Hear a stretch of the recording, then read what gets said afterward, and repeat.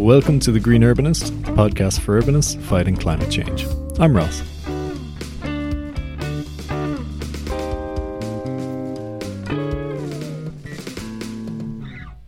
Today's episode is a collaboration with the Human City podcast. The Human City is a podcast hosted by Stig, Terrebonne that focuses on making cities, well, more human, making people healthier, happier, and facilitating community through urbanism. In this episode, Stig has joined me to share his top lessons learned from interviewing some of the leading urbanists in the USA. We cover some really interesting topics, including why urbanism needs branding, how communities are formed on interaction, and why the solutions for towns and villages are not the same as those for big cities. This episode is a collaboration because I'm also appearing on Stig's podcast, The Human City, to talk about my lessons learned from hosting The Green Urbanist. That episode is out right now, so do head over to the Human City podcast. If not to listen to me, then at least to listen to all the other amazing guests he's had on. Links to all my social media and Stig's are in the podcast description. Thanks very much, and please enjoy our conversation.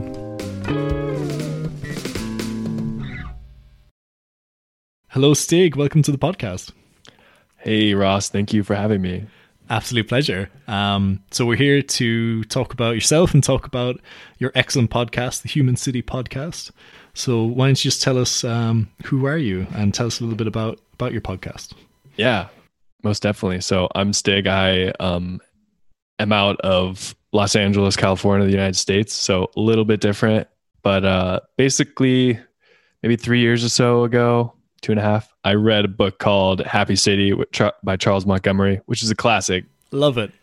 And so I studied engineering, and it just blew my mind. I really had no clue how much like the design of a city impacted how we felt and how we moved about our life. So I was just on it. I was like, I got to share this.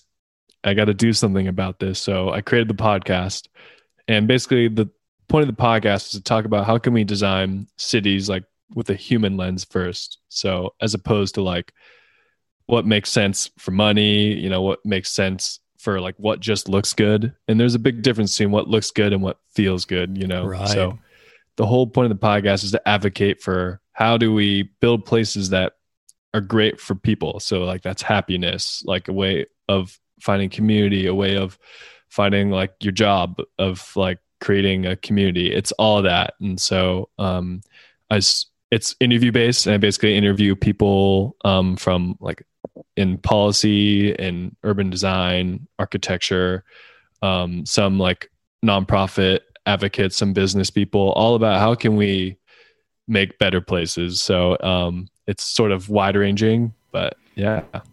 That's great. And you've had some really big names on as well in the sort of urbanism community in the US, so it's great to listen to them. Yeah, there's definitely I've had a few like really popular people who are out there making like beautiful work where when I'm talking to them, I'm like, I can't believe I'm talking to this person, so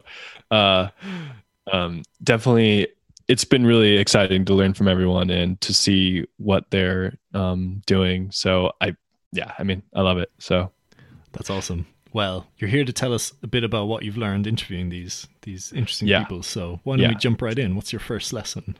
Yeah. So I got 7 lessons for everyone. And I've sort of compiled from all the people I've spoken to. I wanted to share with you.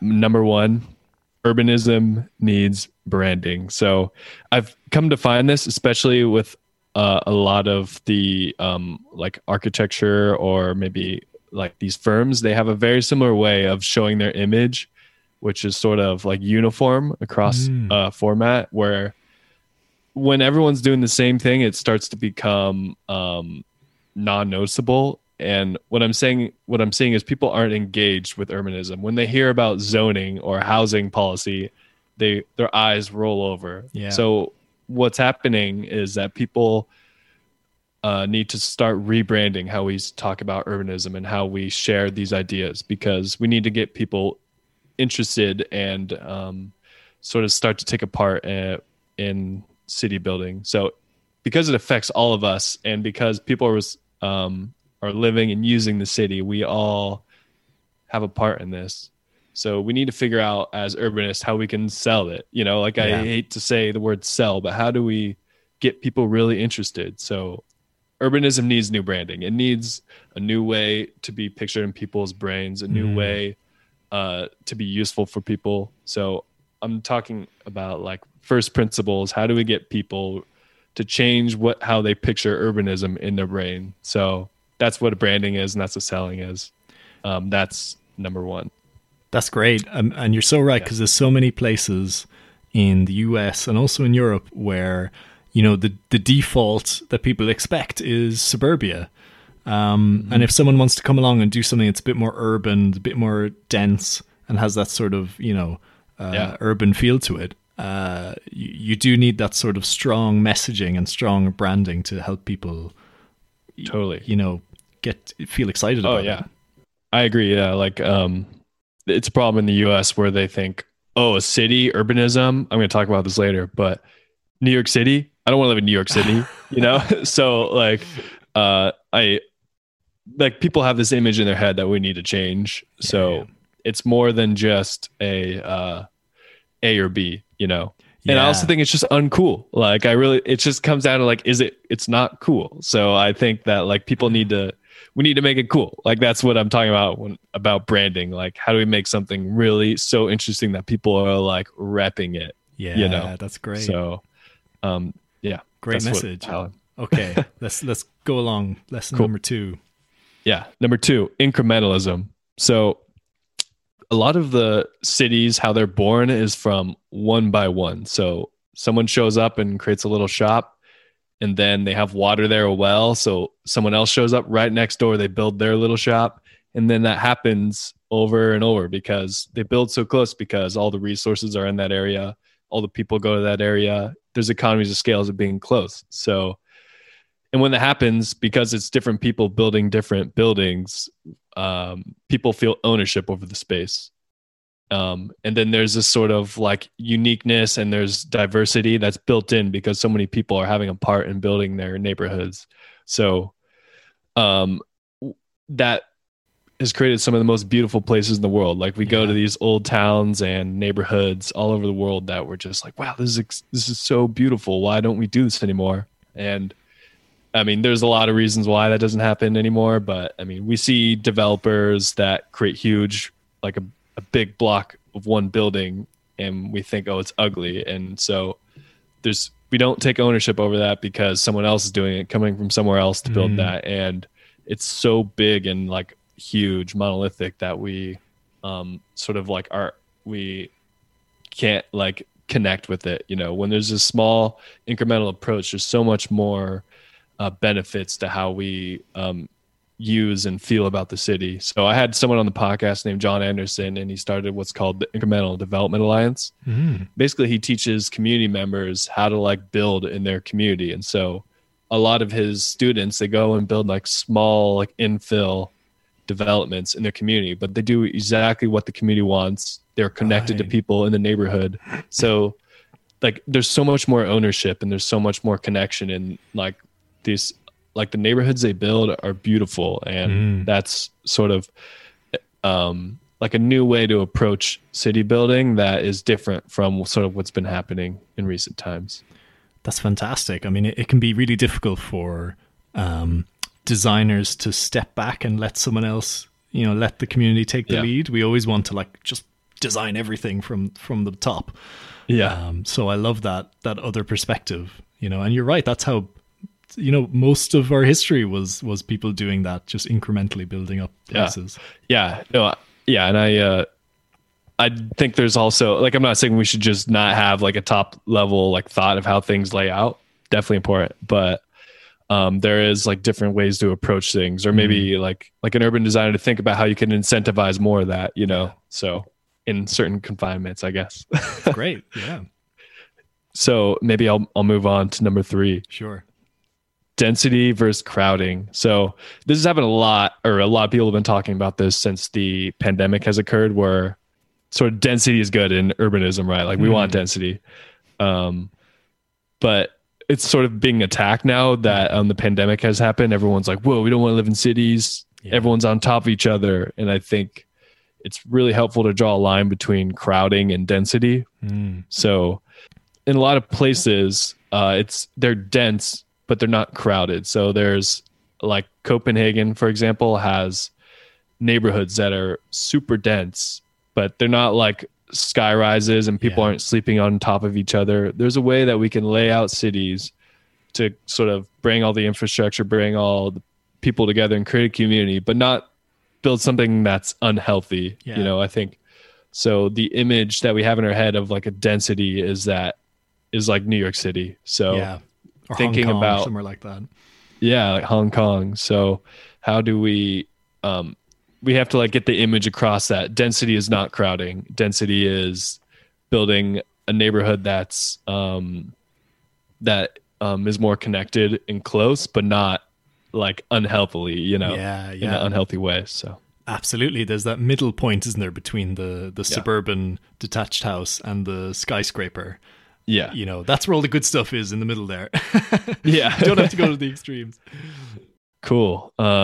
Number 4, policy, zoning, and building codes need to go deeper than safety. So, like sort of in the U.S., building codes came about in to like basically provide safety. So like, how do we need to put rules in so this doesn't burn down, or so people don't fall down the stairs, or there's all these rules that are put in place when certain like problems occurred, and it sort of created this monster of rules that had no like thought about how it looks or how it feels. So like when people build, they'll build to the code, and it ends up creating these structures that just don't make sense, you know, or they affect the streetscape really heavily.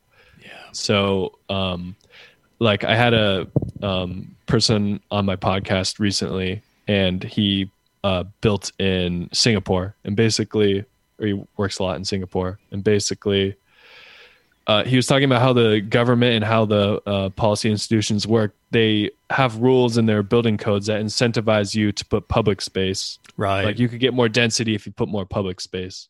So there's ways that you could structure rules to like build better places, you know? So if we need people that are writing or rewriting our codes or zoning to basically incentivize better building, you know? So for like urban greening, I'm sure there's a myriad of ways that we could get greening built by using these incentives to builders, and thinking really highly about how we write our rules to be conducive to that. So yeah, I think that's super important from a policy level, to be thinking about how places feel and how places look, and how we can incentivize a better, more greener future. It's amazing how little value is given to creating good, high quality places in things like zoning. And in the UK, I mean, we don't have a zoning zone-based planning system. We have a sort of discretionary planning system. So people just make applications, and then we decide, you know, does it work? On a case-by-case basis, does it work? You know, and that has loads of problems as well. And actually, there's talk now from the government about, you know, creating a zone-based system for the UK, for England actually, because Wales and Scotland decide separately. But for England, they're talking about bringing in a zone-based system. And but it's interesting to have your perspective to say, like, it probably has a lot of the same problems, just looking at it from a different way.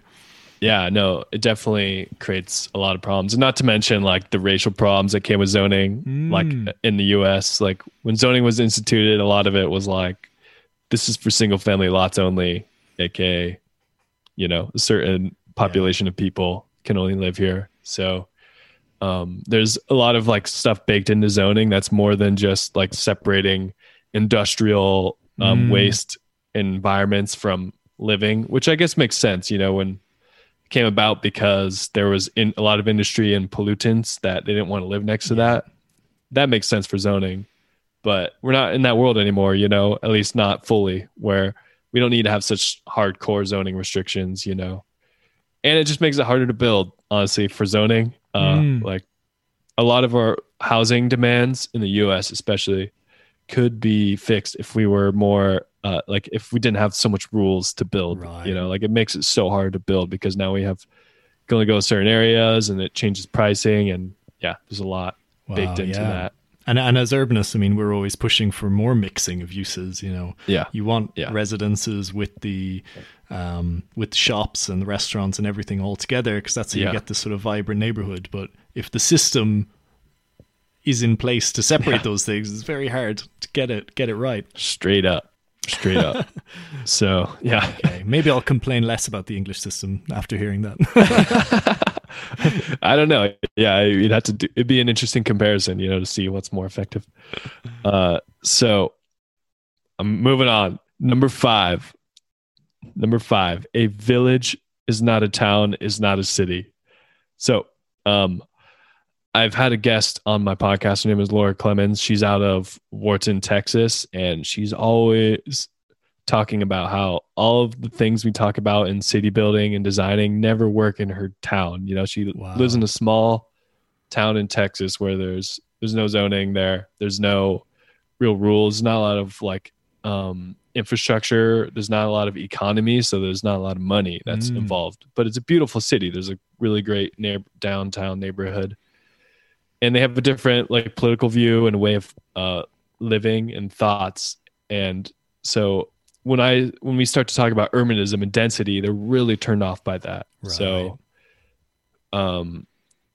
we need to think about how we can change our answers to help people in these communities that maybe have a different situation, and to know that when we're saying urbanism, we're not saying New York City. We're saying building a good community for you that has a good downtown, a place you love, a place to meet your community. It's not building skyscrapers. So I think a lot of times, or a lot of the urbanists I speak to, they say we have to be very careful about for speaking about a village or a town or a city, because everything has a different answer. And I'm sure you deal with this a lot in your work. It's such a good point. I'm glad you brought it up, and it's probably something I need to be more conscious of when I'm on the podcast talking about these things in sometimes in quite general terms, but you can apply general principles to everywhere. And I'd also add to that as well that the solutions for a North American city or a European city are not necessarily the same solutions for an African city or an Asian city or in the Middle East. So true. And there's a long history of foreign consultants exporting our urban ideals to these places, and they just don't work very well. And sometimes it's about these places have certain, they look to the Western world and they have certain ambitions. And so, for instance, just look at Dubai is full of glass skyscrapers, which is basically the worst building typology for their climate. It's just because they just all that heat. Exactly. Why would you have a fully glazed skyscraper in Dubai when it's so hot? And so there is these. It's a really, really valid point. So thank you for bringing that up. And also we need. How do we make places unique? If you could build for what's local there, people are probably more likely to want to go there and enjoy that, So it's not just for because it's rational, I guess, but it serves a unique need for the community and who they are, So yeah. Okay. Number 6, community is a function of interaction. So, well, a lot of times now, especially in the US, there's a lot of polarization of ideas and people don't understand where you come from. It's harder to build community because of the internet age. There's a lot of problems with sort of loneliness, and I think what the problem there is that we're not getting enough interaction. So when people are able to see each other, or to even just be next to someone, it could be the grocery store clerk, to see someone, just being okay, and you meet them, you don't have to speak to them. It sort of creates this bond and trust that you didn't have before, that you can't get over the internet. So once you start to meet people like that, you start to understand that they're not so different from you. So once you start interacting with these people, you can start building this community because you start to build this trust. So I think a lot of the problems that we have as like communities, and like all the fighting that we do can be solved by just simply like interacting and seeing each other. Yeah. Like, for example, I have a friend that lives in North Carolina, and they were saying they were at a like a cafe once, and the owner, was a very Southern person, and a person that was like Sikh came in, and they are, they have a turban and they look different from the certain person there. And they were like best of friends, like someone you think would be very much opposed to having like the that person in their area, like, just a Southern American person.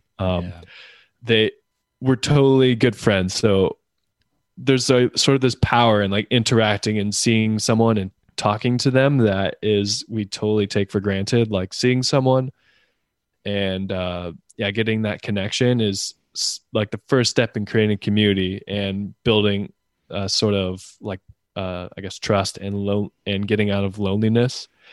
So that's sort of like a big reason for building places that are for people, is for creating this interaction so that we can sort of build community. That's beautiful. I love that example, and it's so true. I mean, I think people who interact with, let's say, people outside of their socioeconomic group tend to be a lot less worried about those people because once you've met them, if you've met refugees, or you've met people from a certain country that are, and you've had a conversation with them, then suddenly you stop being worried about the unknown. Like, what are these people doing here? What are they going to do? Like, I know what they're doing. They're just like me, It takes the mystery and the fear away from it. Yeah. Yeah. And so, I mean, it's super true. I think like if we could design to optimize for creating that interaction, we can just start to understand each other and have a better, more like peaceful world, So that's what it's about. And that's why the podcast exists, to advocate for more human-centric spaces. Okay. It's great. And I mean, I think there's definitely architectural ways you can bring that in. I mean, I was just thinking of I have a friend who lives in Zurich, and he lives in this big apartment block that's like a big perimeter block, and it has like a communal kind of green area in the middle. And he lives on the ground floor, and there's probably hundreds of people who live in this big apartment block. But because he's on the ground floor and he has like a little garden out the back, he sits out there and he says hello to everyone who passes by. And he has tons of friends in the building because they all know him. He's the guy who lives on this corner.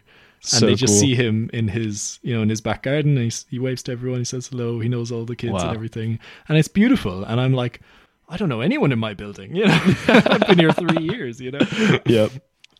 It's so true. Like there's like, like the architecture, if you could design that in to build that interaction, like I'm sure he's a lot happier for that, to have all those friends, and I think we all need a little more of that. Oh yeah. All need a little more happiness. Real life interaction, Yeah. Real life interaction. So, number 7, this is the last one. Okay. The future of cities will need private and public middle persons. So I recently had someone on the show. His name is Matthew Clark.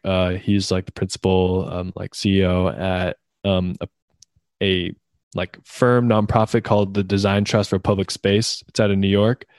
Basically, there's intermediary that sit between like a lot of public people and then a lot of private businesses, and they help get these. They advocate for public space mostly, but they help get these ideas and these people that want to do things in communities actually done by sort of creating this network, and they do a lot more than that, of course, but I think there's a lot of power in having someone there that's willing to get them on the same page and get them moving towards the same goal, because a lot of times, especially in the US, there's a lot of headbutting. There's like, I just want to do my thing. All right, stop it from stopping me, but we shouldn't be working that way. I think we both have the same goals, or we should, and both have the same ideas. So a really like a position that should, and I think will exist in the future, is that person or that group that sits in between them and is always willing or is pushing to get the same ideas out there and pushed forward, Yeah, that's really important. And actually, I mean, I think that's the team that I work with, when we do a lot of our work, we play that role sometimes, because often we'll work. There it is. There you go. Our client is the local authority, is the city planners, and they've had, a history of being very, having this quite aggressive relationship with like local developers and local residents. And everyone is almost pulling in different directions. And often we come in as like a neutral kind of middleman to be like, actually, we all actually want the same things. We're just maybe using different language. I mean, often that's it, And so, yeah, you're totally right. And it's hugely important. It definitely needs to happen more. Yeah. So it exists. You're doing it already. Yeah. But I never thought of it in those like, it's just something we did. I didn't think of it in those sort of terms. Yeah. I mean, necessary. Well, I'm glad that things are already moving on. That was awesome, Stig. Thank you. Really, really enjoyed that. I learned a lot. It was a great conversation. Yeah. No, thank you for having me. That was a blast. Just to like get the time to sort of like consolidate all the lessons learned. There's been quite a few people and they've had ranging ideas. So thank you for having me on. Absolute pleasure. How can people find your podcast, learn more about it? Yeah. So it's called Human City Podcast. So just Google it. I'm sure you can find it. I'm on all the podcast streaming platforms, so feel free to search it. I'm on Twitter at Human City Pod. And then I'm also on Instagram as well, at Human City Podcast. So it's human.city on Instagram. So check it out. I have quite a few episodes in the past. Yeah, it's great. I really enjoy it. I can definitely recommend it. Really, really good stuff. Thank you, Ross. I really appreciate you having me on. Absolute pleasure. Let's do it again sometime. Yeah, hell yeah. Cool. Thank you. Thank you very much. See you.